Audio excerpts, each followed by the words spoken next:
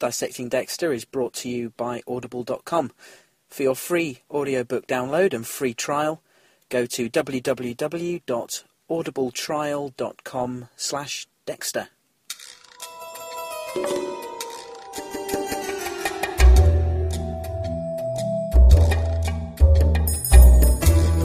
Hi everyone, welcome back to Dissecting Dexter. I'm your host, Gareth Watkins, coming to you, as always, from the mobile studio deep in the heart of rural North Yorkshire, England, where it... Surprise, motherfucker!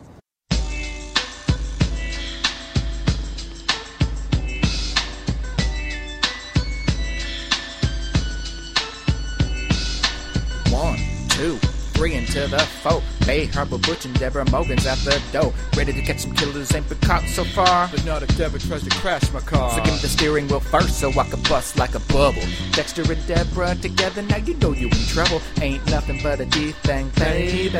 Two loped out siblings going crazy. Miami Metro is a station that pays me. Unsavable, so please don't try to save me. But back to the issue on deck. I was forced to kill a grudge and now my life has been a wreck. From your sister's perspective, Vogel is a psycho, I should know I'm a detective. You never know, she could be choosing your decks, you're losing your decks, but at the same time she's using your decks. Now you know, but she says the police lieutenant ain't no murder worth the risk to get caught while you're up in it. Yeah. And that's downer than downtown Julie Brown. And who can tell as long as Vogel's around? But if I'm in the mood and always acting really polite, I take a small sip of some of those electrolytes. It's like this or like that and like this, Anna. It's like that and like this or like that, Anna. It's like this or like that and like this, Anna. Dex crawl up on the mic like a phantom. Well, I'm crawling, then I'm brawling, then I'm howling. But I damn near got caught because my nanny kept calling. Now it's time for me to let Harry's code be seen. So lay back and plastic wrap and let me cut your cheek. You never hung out with a killer like this before, where I could spend time with my son and then kill Miguel Prado at the same time with the key lime pie I bake. You know and I know that all of my emotions are fake. My own blood's like collection, the selection symbolizes death. Take a breath but don't step. If you do, you have no clue of what me and my homegirl Deborah came to do. It's like this and like that and like this, Anna. It's like that and like this and like that, Anna. It's like this, and who gives a fuck about those? So just chill till the next episode.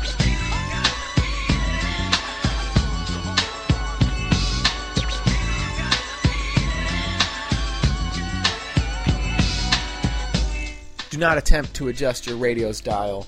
This is Dissecting Dexter, but it's not the same Dissecting Dexter that you guys are familiar with. If you couldn't tell already, this is your boy Travis, listener Travis, coming at you again, filling in hosting duties for Gareth, who is, unfortunately for us, away, but fortunately for him, he is with his family, doing family stuff.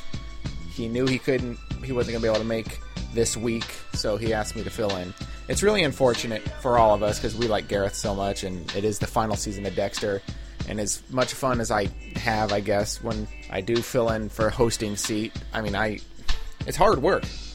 I'd rather have Gareth do this than me, I suppose. And also, it is his show. I feel like for the final season, he should certainly take over all the duties. But I'm happy to do it for him, and I hope you guys are going to enjoy the show I have in store for you.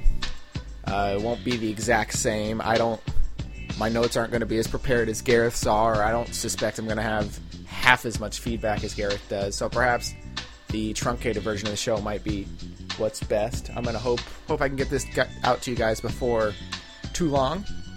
But, yeah. Welcome to Dissecting Dexter for episode 4 of season 8, Scar Tissue. Before I continue on, I suppose I'll do a little waffling, a little preamble to the podcast. So it'll be painless, I promise. So I guess supposed to talk. Gareth talks about what's going on with his life or whatever. His cat's missing or how the weather is. I mean, I'll tell you 2 things that I got going on this last week.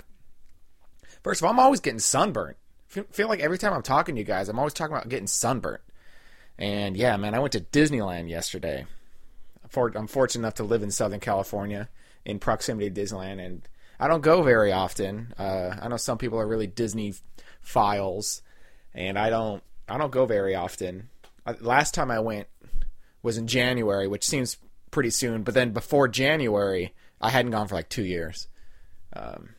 I guess some people who live super far away, even 2 years sounds a lot very recent to go to Disneyland. But point is, I went to Disneyland yesterday. Man, I'm getting sunburned. And I just hate getting sunburned.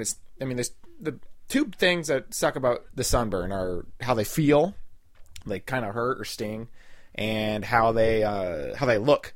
And this sunburn doesn't hurt that bad, I guess, but it just looks bad. And I feel like that's worse. I'd rather be in more pain than the looks, because there's something about, I don't know if any fair-skinned listeners or fairer-skinned listeners, get a lot of sunburns and stuff.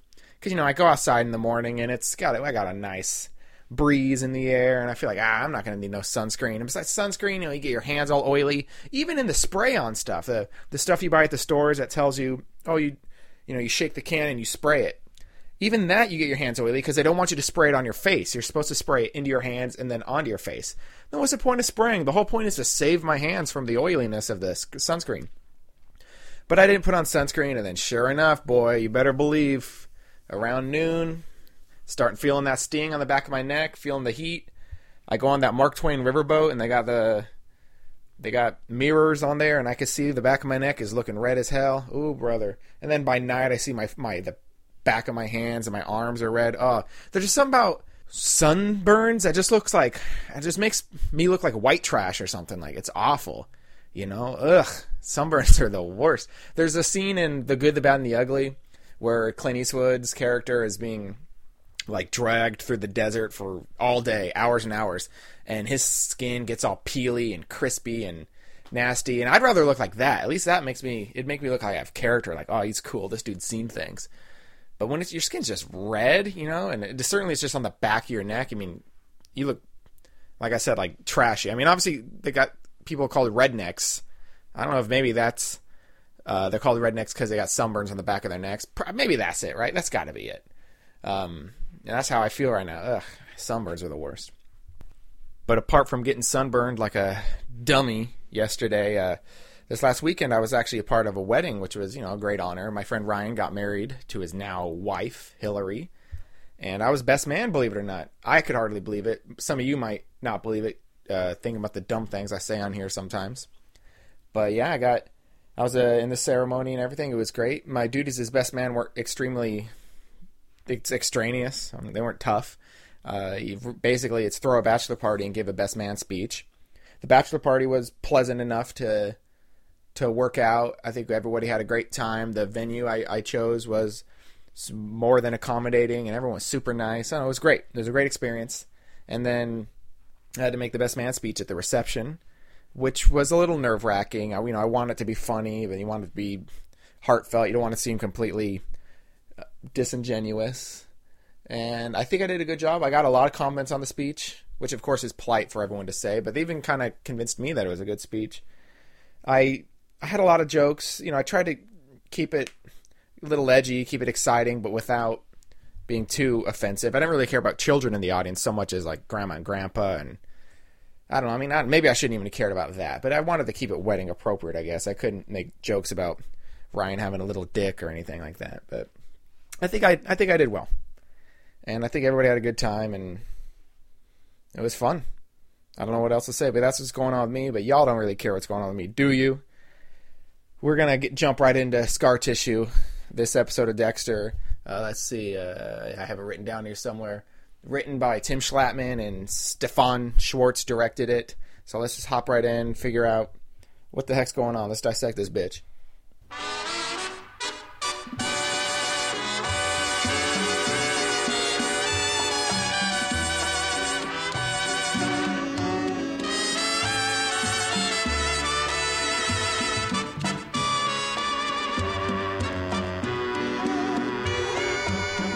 So the episode opens up with seemingly the penultimate scene from season 7, or at least like a recreation of it. It's Deb in the shipping container with Dexter and LaGuerta and the dead Estrada there. And the difference here this time, of course, is when it's time for Deb to shoot LaGuerta to save her brother, I suppose, in some way, she shoots Dexter instead. And I actually kind of liked that. Not the fact that we saw Dexter get shot, but I actually liked the way he died. It seemed kind of violent. I don't know. There was something about the way he just kind of like banged up against the wall and like just hunched over. I actually thought that was kind of really cool. I don't know. I guess I didn't suspect the show to be super melodramatic. I wouldn't expect him to fly out like, oh, or make, noises or anything. But it did kind of put a smile on my face because it reminded me of the last time we saw Dexter die. The last time we saw Dexter die, which is die in quotes, of course, because remember in season 2 when Dexter is fantasizing or dreaming about, well, what if I tell Deb I'm the Bay Harbor Butcher? And one of those scenarios is Deb shooting Dexter right in the face. And I thought that was funny, because obviously that scene is funny and was played for humor, but also for a long time, even probably up until now, you can type in on YouTube and you can see videos that say like, oh, Dexter spoilers, like whatever the current season is, people will upload videos, say like, Dexter season 5 finale spoilers, Dexter dies, and they'll just play that little clip, and there's inevitably people who aren't as versed in the show that they'll watch it and they'll be like, what the fuck, how the hell, where'd you get this, they get tricked by it, and it's kind of funny, and I could see something like that happening with this clip. I guess since we're so near the actual end of the show, finding out whether Dexter actually dies or not, maybe it won't be as effective, but it's still a good clip seeing that happen. But the whole point of that scene of Deb fantasizing that is that she wishes that she had shot Dexter instead of LaGuerta that night at the shipping container. Vogel insists that it doesn't matter who she shot because, she would be feeling bad no matter what. And that, of course, she saved a life instead of... she should focus on saving a life instead of taking one away. But Vogel calls it an early day and they leave the shipping container. The next time we see them, though, Vogel has something else up her sleeve. Vogel shows Deborah some tapes of Harry. Like the same tapes that we've seen Dexter watching. Vogel shows those to Deb about Harry's segments, or I'm sorry, his sessions with Vogel creating the code for Dexter and stuff. And it's interesting to see how differently Harry is acting in real life in his latter days than how Dexter actually imagines him. Obviously, Harry's kind of freaking out. He's unsure of himself. There's a tape he sees later that we'll see later that he's super unsure of himself. But right now, he's kind of freaking out about the fact that Dexter is becoming an adult. He might not be able to stop him from killing. At this point in the Dexter timeline in the video, Dexter hadn't killed yet, but Dexter was planning on killing someone, and Harry was saying, I'm like, bro, don't do it. Bro, son, don't do this. You can't, because whoever this dude was too high profile. So, it was interesting to see Deb. That's the first time Deb really saw Harry be that hands-on with Dexter. And, I guess hands-on with the code and whatnot. And Deb's kind of seeing that her and her father aren't entirely unalike in the fact that they're both harboring Dexter, even facilitating his bloodlust in a way. Like father, like daughter, I suppose. But that's something interesting that Deb was thinking of, and she even wanted to keep the DVD so she could watch it again, and she knows Vogel's got a bunch left in her house, so who knows if maybe that's going to come into play. Later, Vogel and Deb return to the container that we'd seen them in earlier in the episode, and they kind of have another session. This time, Vogel shuts the door and kind of really forces Deb to confront what she's feeling about everything, and it's a really powerful scene, I guess. For my taste, it's a little quick how Deborah snaps out of it. I know there were a lot of people kind of complaining, like, Deb needs to snap out of it. This is enough. I wasn't one of those people, but I guess their complaints are just as valid. I wasn't exactly sick of Deborah yet, but she seemingly kind of snaps out of it in a way, or whatever Vogel says definitely gets through to her. She was on her knees, where those bloodstains are, isn't that right? She was your co-worker, your friend. Why didn't you just stay at the party and let Dexter take care of everything? I had to stop him. But Dexter can't help what he is.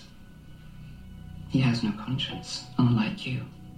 You knew the moment you pointed that gun at LaGuerta, it was wrong. And still, you pulled the trigger. You shot a woman in cold blood. You let her bleed out and did nothing.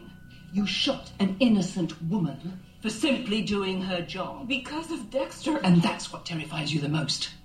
You so desperately want to believe that if you had just shot Dexter, then you wouldn't have to face the hard truth that if you had to do it all over again, you'd still choose him. Because in your heart, you know you'll always choose Dexter. Something inside of Deb just, I don't know, clicks, I guess, with what Vogel's saying, and she asks Vogel, how do I make this right? And Vogel just says, accept that you're a good person, that you do good things, which is basically what Dexter had said to her last week when they were out at dinner. Of course, these things are all easier said than done. It's just saying, like, oh, I accept this or whatever is one thing, but actually being able to do it, I mean, it's in human nature to worry about things, to dwell on things, have regrets and stuff. Certainly with something like this, I mean, I can't really even speak because I don't have any experience with murdering people.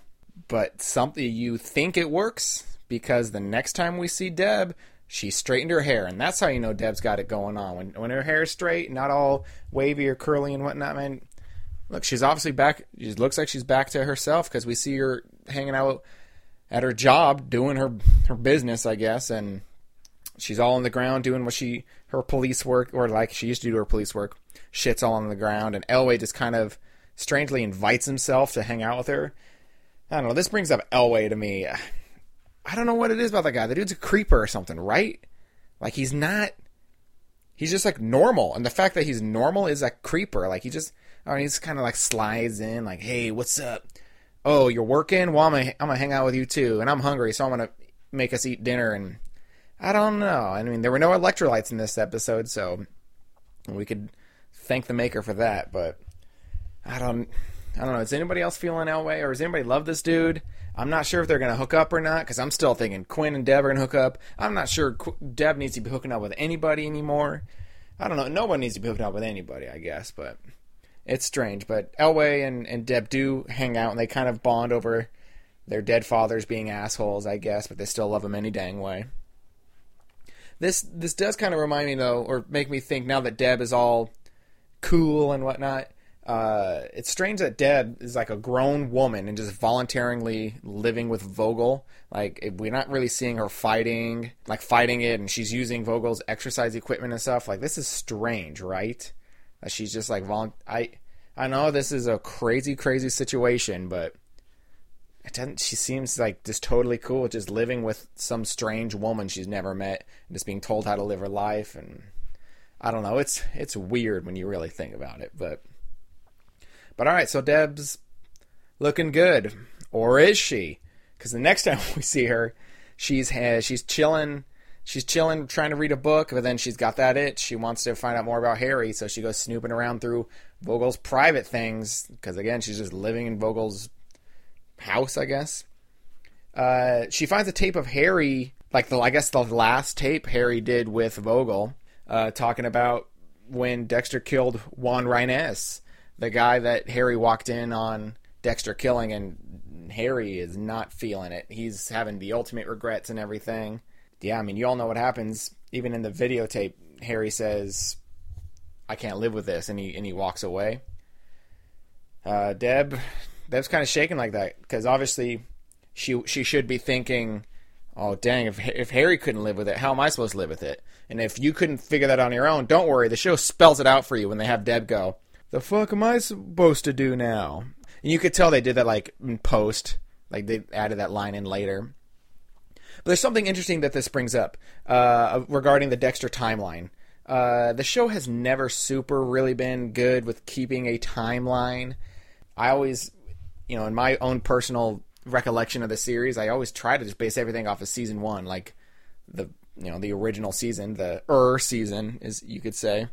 And the Deb finds the tape that she finds that Harry had written on or whatever. Or I'm sorry, that Vogel wrote the date from this session that she just watched as September 5th, 1991. This is a little strange because I've brought up things like this before, but the timeline should be Harry was supposed to have died in 1996, according to season 1. They say a few times, oh, Harry's been dead for a decade. Harry's been dead for 10 years. That was back in 2006.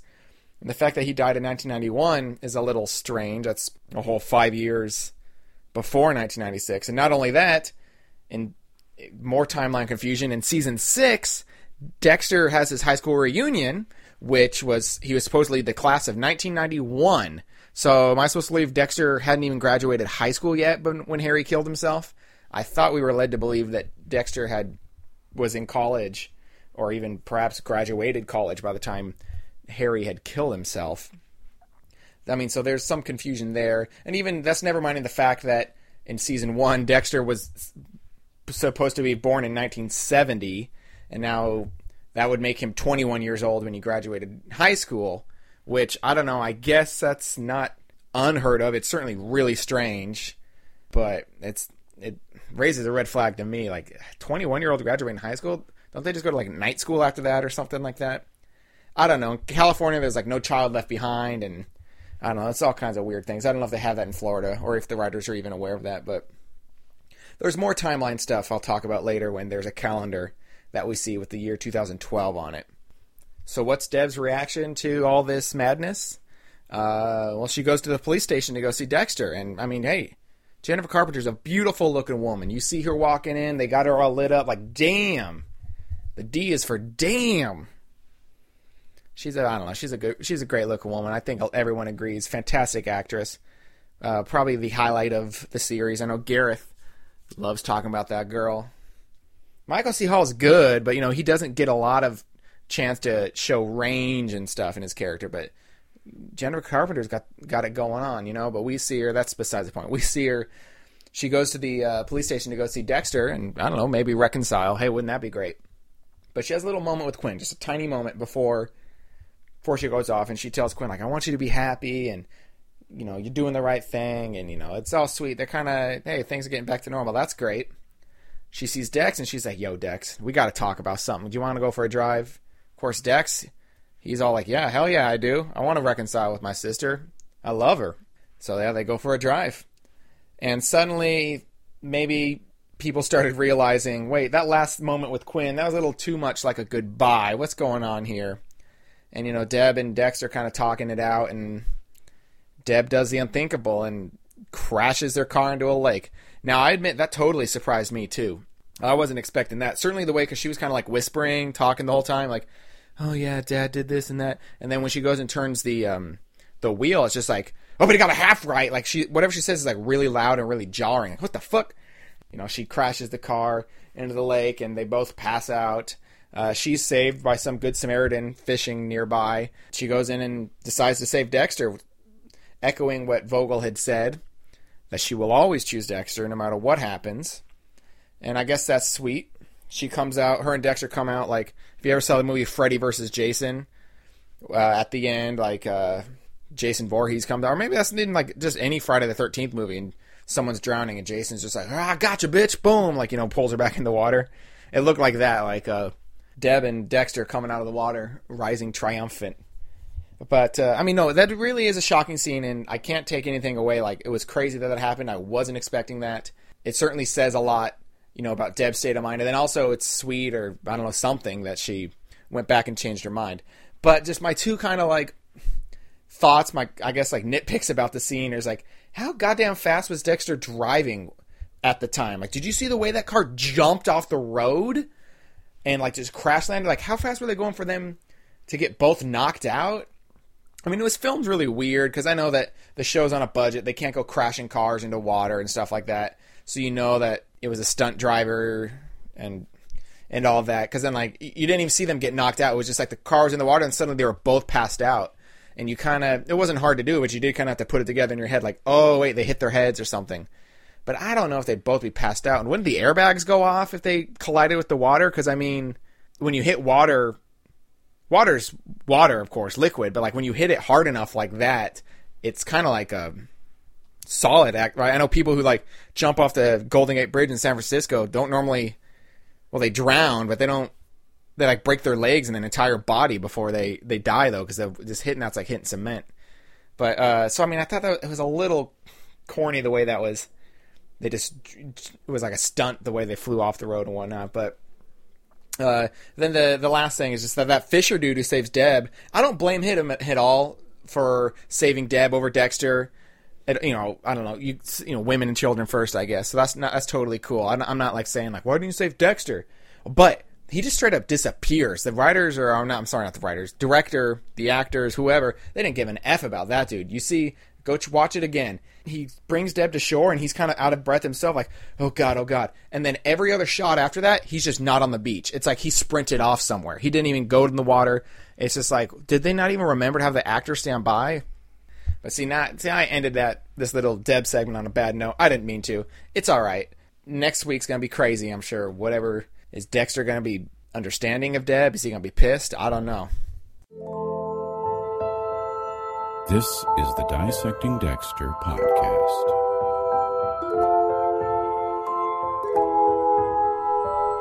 It helps me control the chaos. Now, under the rest of the episode, the brain surgeon story really has kind of taken a backseat to the Dexter and Deborah dilemma that has come up in this episode.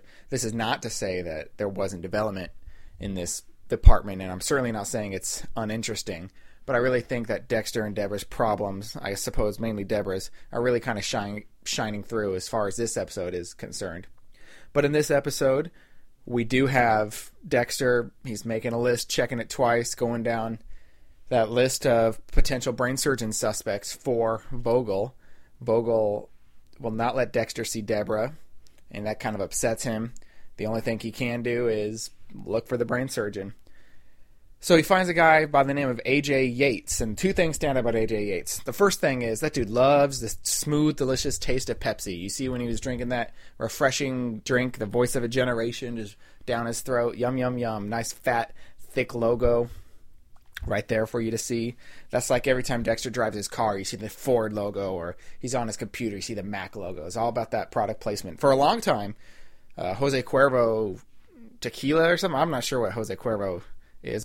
Jose Cuervo was like a big time sponsor. Every time Batista went somewhere, it's like, yo, give me that Cuervo Black or Cuervo Silver or something.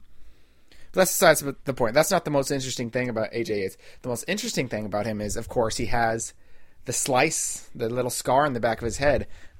Resembles very much the cut that the brain surgeon would make when he scoops out the brain of his victims. This, of course, intrigues Dexter. He goes and confronts Vogel about it, and she says, like, yeah, well, you know what, when I was treating him, I kind of forced him to have brain surgery. And this kind of set up a flag in my head. Why the hell, when you're afraid some killer is going to scoop out your brains and you don't know who he is, why isn't the first person you tell Dexter about the one that you forced to get brain surgery when he was a child? How did that not come up? This didn't seem to set up a flag with Dexter. I'm not entirely sure there's anything nefarious about it other than an oversight by the powers that be, I suppose. Maybe I'm wrong. Maybe that will set up a flag. I don't know. But I thought that was kind of weird. And it's also weird that Dexter is like allowing Deborah to stay with Vogel in her place when we know that the brain surgeon is kind of stalking Vogel. She certainly knows where she is and when she's alone. Are we not afraid Deborah is going to become a victim of the brain surgeon? You would think at least maybe Vogel would move in with Deborah, somewhere unfamiliar to the surgeon, but that's just the way it is. All right, enough singing. I don't know what's going on there, but I do know one thing. You guys ever notice when Michael C. Hall, like, when he's playing Dexter and he gets upset, he just kind of like does that nasally acting thing where he breathes in, he takes like a deep breath with his nostrils and kind of like nods his head like, I don't know. Yeah, you probably have no idea what I'm talking about. I just did it, but he does it all the time, you know, when Dexter's upset or something. It's like the Michael C. Hall school of brooding. You just kind of like, you kind of nod your head and breathe in, then maybe occasionally you'll kind of like press your thumb up against like in between your eyes and act really stressed out. I don't know. He does that. He did that a lot in this episode. He does that a lot. I certainly couldn't act any better. So the dude's a genius, so let him live and let brood. Dexter finally goes in and investigates Yates' house, and he finds something very weird. It's a whole collection of like single shoes from women, potential victims of the brain surgeon, if Yates is to be the brain surgeon. Dexter does for prints, and then something happens that kind of, I don't like when the show does stuff like this. Like, I guess I call it like selective stupidity or something, where we find out that Yates is about to get the drop on Dexter, about to tase him, and that's when Dexter just happens to call Vogel and put her on speakerphone so everyone could hear. And I feel like he didn't need to call her right then. He could have waited till he got in the car. He didn't even need to put her on speakerphone. It's not like his hands were full of valuable evidence he couldn't set down or anything. And it was a little strange, but the whole reason we know they did it is so that Yates could hear that Dexter is in cahoots with Vogel, and in Yates' own words, Vogel has found herself a hero. So I don't know. I mean, it's something Dexter has never done in the past, just called someone on speakerphone. I've never seen that dude use a speakerphone, but Yates knows that Dexter's onto him and that Vogel is with him. This brings up something interesting. Also, I think Dexter saw the 2012 calendar in Yates' house, and I know some people have thought that was a blunder, or maybe it meant something like, oh, Yates is a year behind or something. I kind of thought something similar, but I believe in the Dexter timeline it should all add up. If season 6 was to be taken place in present day, that was 2011, and we know season 7 took place immediately after that, and then it ended on New Year's Eve. I don't think it's hard to believe the New Year's Eve it ended on was the new year between 2011 and 2012. 6 months after that would be about June or July of 2012. So, I mean, I think it works out. At first, I was ready to have something bad to say about it, but now I've reconsidered. I think, it works out for the timeline, so I don't really have a problem there. Dexter also meets in this episode his new neighbor, Casey, or Cassie, one of those two. And how fortunate for Dexter. He's a good-looking guy on TV, and she's a good-looking woman on TV. I mean, there's no other option for them but to hook up, right? Well, you'd think so. Considering the circumstances Dexter's under in this season, perhaps he won't have time for that. But hey, I probably would have said the same thing last season, so who knows? She's certainly sprung on Dexter and the whole 8 seconds that she spent looking at him. I'm not sure he'll fall in love with her, but I wouldn't put it past him to fall into bed with her. But we do know that Hannah McKay is still out there somewhere, whether or not she'll return. I'm expecting maybe this story's getting set up for her in case she does return. Maybe she'll try to seek revenge on Dexter, and his new neighbor will get caught in the crosshair somehow. But it's probably not good news for her to get involved with Dexter anyway, regardless of any crazy exes that are still lurking out there. Dexter returns to Yates' house and finds it pretty much abandoned. Well, that is, except with the caveat of Yates took all of his shit with him, but decidedly didn't take any of his murder tools or his unprotected laptop that he just left out for anyone to find. I have the thought crossed my mind that maybe he left that out for Dexter to find, and I guess I can't argue against that. There are certainly more direct ways he could have contacted Dexter to let him know the truth about Vogel, but we know that serial killers on this series do have a taste for the theatrics, so I'll allow him this one thing. But, it's pretty much Dexter's concluding that Yates is the brain surgeon based on everything he sees. He's finding, like, diagrams of cutting brains open and different bone saws and tools and stuff. He even finds a live woman left for dead. Very scary. Dexter takes her to the operating room, to the hospital, I should say, and brings Vogel back. But, this is where trouble comes to paradise.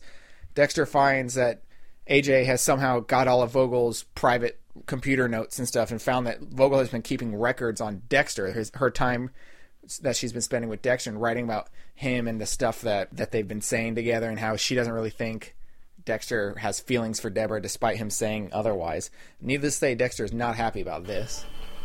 I'm nothing but a lab rat, just like Yates. It's not true. You know that. Is that why you want to keep me apart from Deb?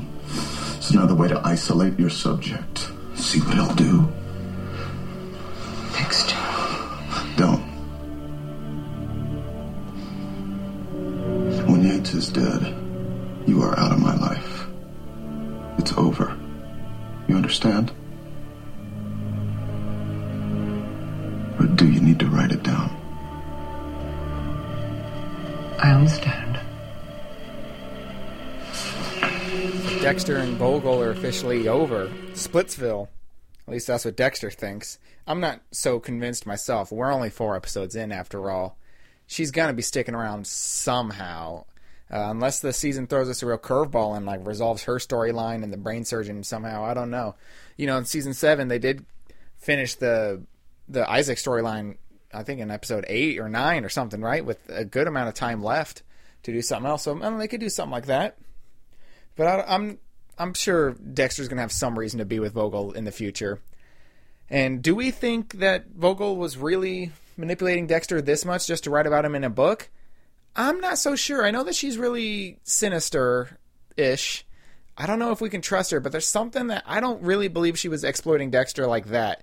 I think she actually kind of cares for Dexter in her own weird psychopathic way. What do you guys think?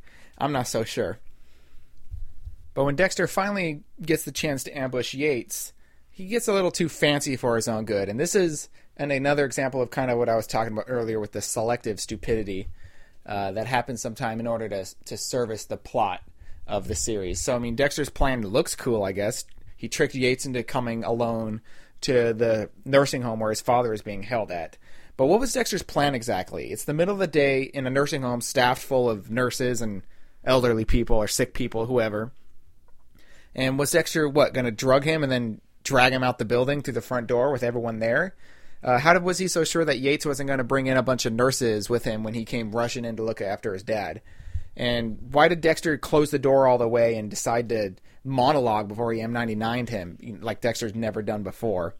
Did he not expect resistance when he started talking to Yates? Was Yates supposed to simply roll over and allow Dexter to sedate him? I'm not so sure. Of course, it all led to a really cool moment where Yates, kind of attempted to kill his dad in order to save himself, which thematically fit in with the episode of Dexter realizing, I would never do that to Deb, whatever. Deb's more than just a prop to me. I admit that was actually really kind of cool and pretty smart of the guy. But Dexter's already had this revelation. In season 4, when he was killing Zoe Kruger, he realized that he would rather have his family find out he was a killer than use them that way. Or in season 6, when he was killing the Tooth Fairy, he had a similar revelation of just about his family, truly meaning something to him and not being just props. I mean, we've seen Dexter do this before. And when he does these stupid things, like bungles up stalking the guy, and stalking and killing him and whatnot, just in order to have a really cool, water cooler moment that people could talk about later.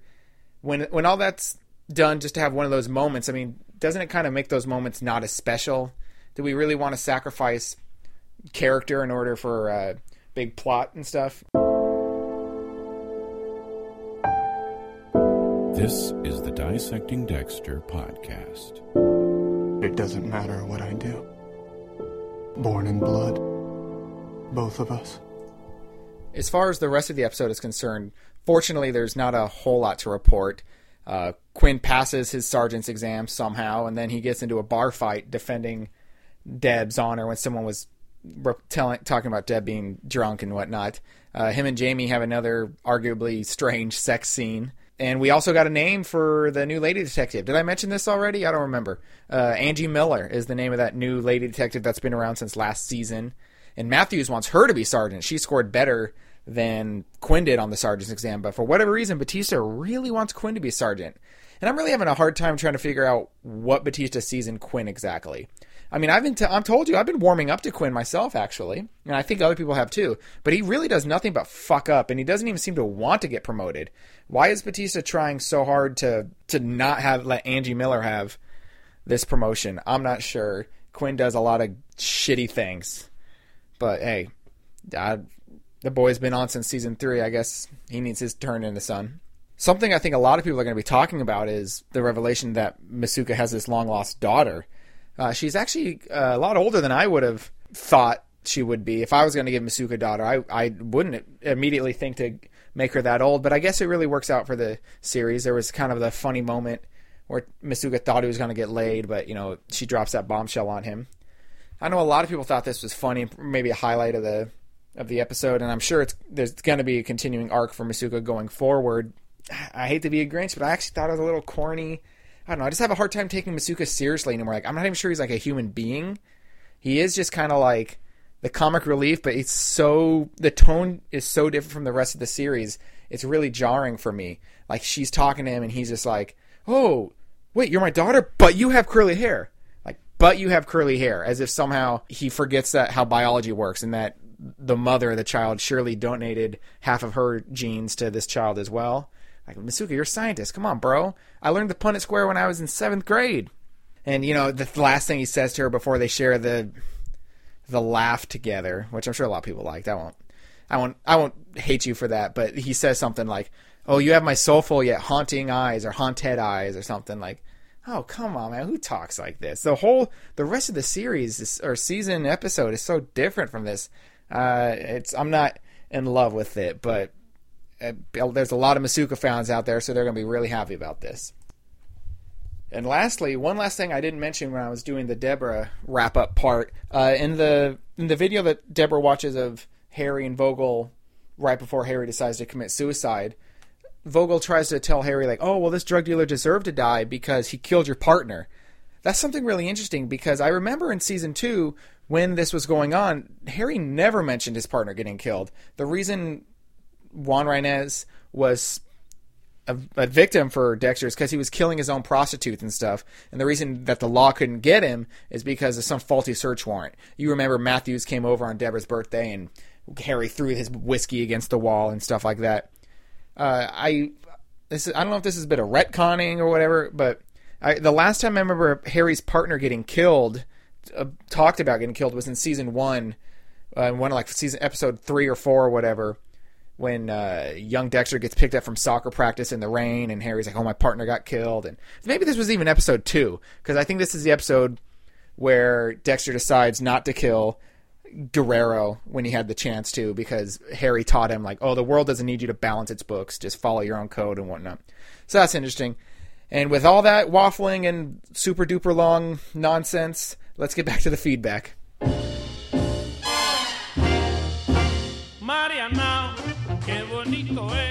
Oh gosh, this is embarrassing. Last time I did the show in Gareth's absence, I didn't have a whole lot of feedback to read off because there was problems with Gareth trying to forward me stuff where he was, but this time we had thought ahead. We set up like an email forwarding thing where I was going to get all the emails that he got, or if anybody sent voicemails to the email address, I'd be able to get them. But I can't say what happened, but something's gone on. Unfortunately, and I honestly stress, it's unfortunate for me to not have feedback to read back, because I feel like when the show is just me dicking around, it's like stroking my ego. No one wants to hear from me for this long. But I don't know what happened. I've tested it out. I sent a few emails trying to get the forward to work, and it's not working. So if you guys are sending feedback to Gareth, he will get it. I don't know what the deal is. I'm really bummed out. But I do have a few. I could pick things off of the Facebook, and I did have one person message me directly, fortunately, to have something that's not just my voice. All right, what I mean, the voice of my thoughts. It will be my voice, but not just my opinions going out there. So I'm going to read off some of the stuff that I caught off of the Facebook page. Jacob Newman on the Facebook page wrote, I'd like to throw something out there which I think will provoke discussion. What I'm starting to wonder about is, whatever happened to the jewels? He writes in all caps. Whoever killed El Sapo, and I don't think it was Deb, killed him for the jewels. El Sapo was watching and following Deb. But who was watching and following El Sapo? I think that this will be a shocker in a future episode. In response to that, Deanna Johnston Deanna John, your name's got too many variables. It's too controversial. I'm gonna call you DJ Chow. DJ Chow writes, I like that idea, but I have a feeling that El Sapo storyline is over. It served its purpose, having Deb take a darker step by killing in anger. It certainly is a loose end. Where are the jewels? Maybe it was a question the writers forgot to ask themselves. I think both you guys are talking about interesting things. The fact that Deb doesn't remember exactly killing El Sapo, I mean, that could certainly come back. And I think Deanna is right, or Jacob brought it up too, I suppose. The fact that, I mean, these jewels were... El Sapo was supposed to get these jewels back. That's why he attacked in the first place. If whoever hired him didn't get those jewels, don't they still want them? Maybe Deb will be in trouble in the future. I don't know. I forgot about El Sapo myself. Maybe the writers did, or maybe that's what they want us to do. It's very intriguing. Marco Felici writes something interesting that is about a character that not a lot of people are talking about. He writes, I'm getting more and more suspicious of Elway. Is he the brain surgeon and maybe join the police to learn their methods? Some kind of anti-Dexter? Why else would they cast such a familiar face for any relevant role? The fact that the brain surgeon wasn't shown on the video in episode 2 leads to the conclusion that it's someone we know from the show, otherwise they could have just shown his face. My suspicion that Vogel had something to do with Harry's death grew last episode. And yeah, the 2 points you have, firstly, about Elway, I'm wondering what the heck's going on with that dude, too. He is just kind of bland. I don't know. He kind of just shows up, and I don't really find him all that likable. I don't know, he just kind of like presses himself on Dexter. Deborah invites himself to hang with her and stuff. There's some vague romantic stuff going on there, but yeah, is there something more to Elway?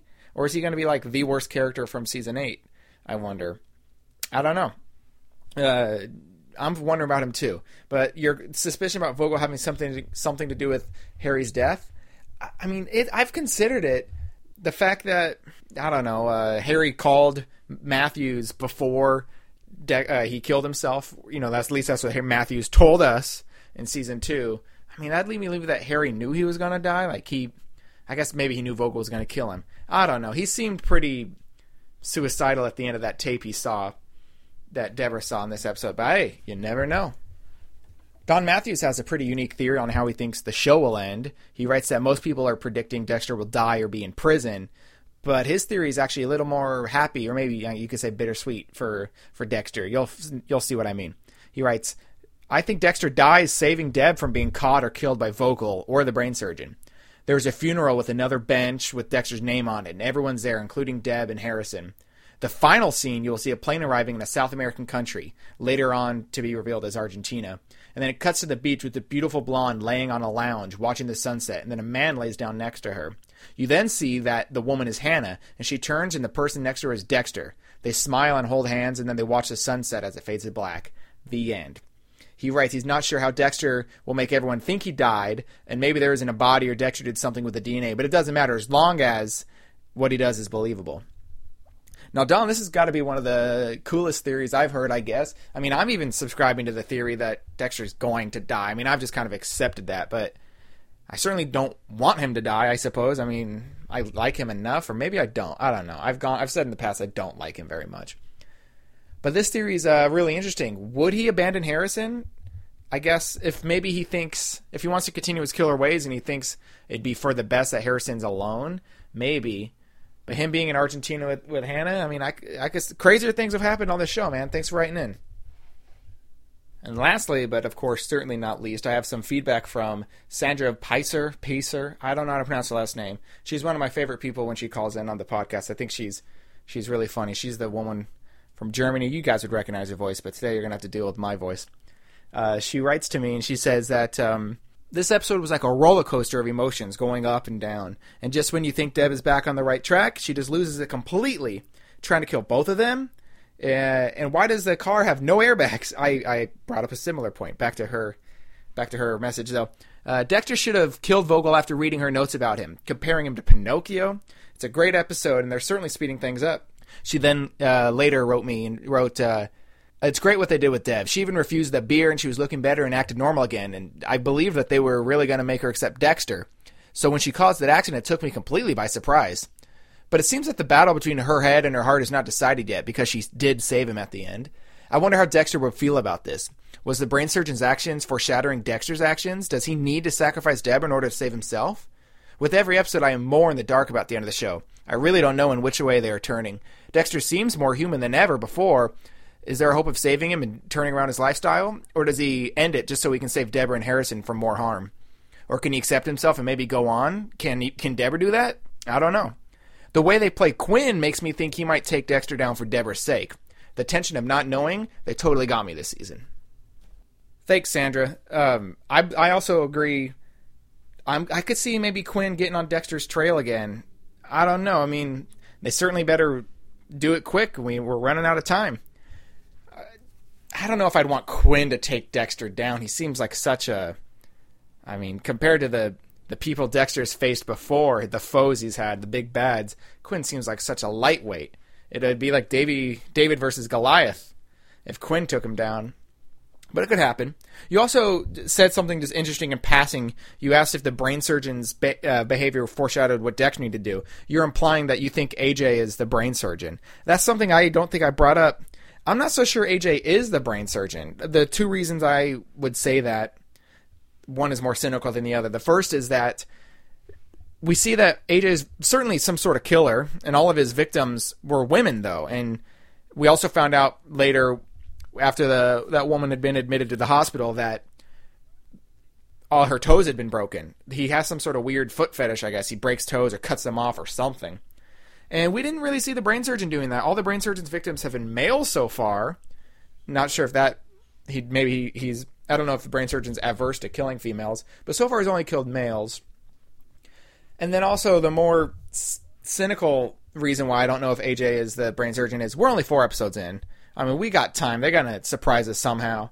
And like other people have mentioned, they have that videotape and we didn't see it. Maybe it's someone we know. I'm not convinced it's someone that we know. I'm thinking it will be. It's just some crazy person. But hey, man, I've been wrong in the past. But thanks, everyone, for writing in. I super duper wish I could have done more feedback. We could have been more about you guys talking and less me doing stupid crap.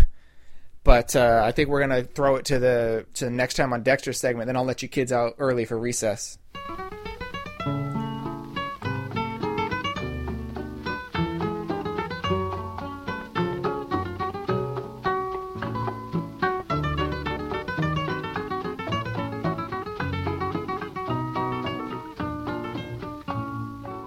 All right, next time on Dexter.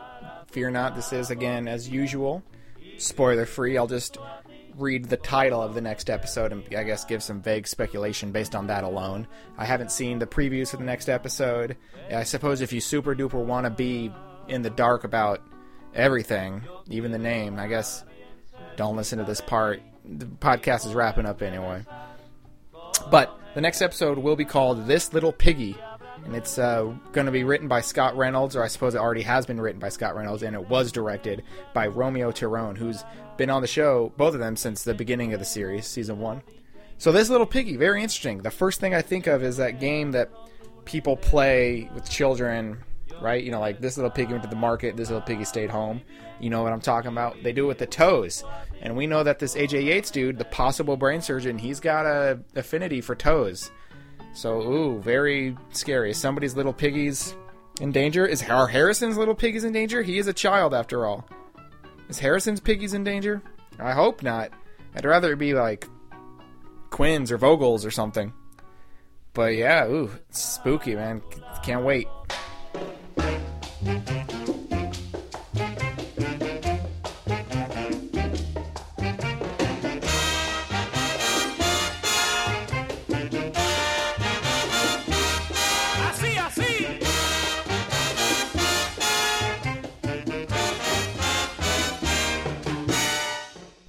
That's it. Another episode of Dissecting Dexter for your listening pleasure. As far as Dexter, the series proper goes, we've only got a handful left. Very precious, small amount. But I'm sure you guys are all aware of that. You don't need me to remind you. Something I do want to remind you of, though, is the contact information for the podcast. I can't believe I forgot to mention it during the feedback section. I'm very embarrassed. I should have done that. And I just slipped my mind, I guess, due to the little amount of feedback I had. But there's a lot of ways you can contact the podcast. In the U.S., you can phone into the podcast at 646-222-6122. In the U.K., you can dial in at 0844-579-6949. And in the U.K., you have to enter mailbox ID 08320. You could also email Gareth directly at dissectingdexter@gmail.com. Through the email, you can also send in your own voicemails that you've recorded on your computer or phone or whatnot. If for whatever reason you don't want to dial in, that's usually what I do. And Gareth can make a lot of magic out of any kind of audio file you send him. So don't be shy. Let's hear from you. We want to hear more about you and less of this asshole talking. Okay. You can also contact Gareth on Twitter. You can contact him at Dissect Dexter. That's not Dissecting Dexter. Be careful. It's at Dissect Dexter. Or his own personal Twitter account is Gareth_UK. At Gareth_UK. And of course, the podcast has a Facebook page as well. Just search for Dissecting Dexter on Facebook and you'll find it. There's a lot of good people on there chatting it up. Hey, join the community. Come on, let's for this final season, let's get a lot of feedback coming and let's get some crazy theories out there. I want to hear from the craziest people there are. You can also write into Gareth through snail mail. You can dial in or write in at 4822 Sesame Street, Transylvania, P.O. Box 92622. Just send in all of your letters and your packages to Gareth there. He'll get them. Don't worry. He checks that thing like every week, all right? So again, thank you guys so much for listening in. I hope something that I did here gave you some enjoyment. You know, I kind of stumbled through this. I really, again, would have loved more feedback. If I ever do this again, I'm not sure if it will happen in a small amount of time. we've got left. But if it ever happens again, I'd love to have more feedback. We need less of me mouthing off and more of you guys, listening in and giving feedback. It's what the podcast is for. Absolutely. So, you guys, Gareth will be back next week. We're all anxiously looking forward to it. But until then, we'll just keep that Dexter train rolling down them tracks. Boop, boop.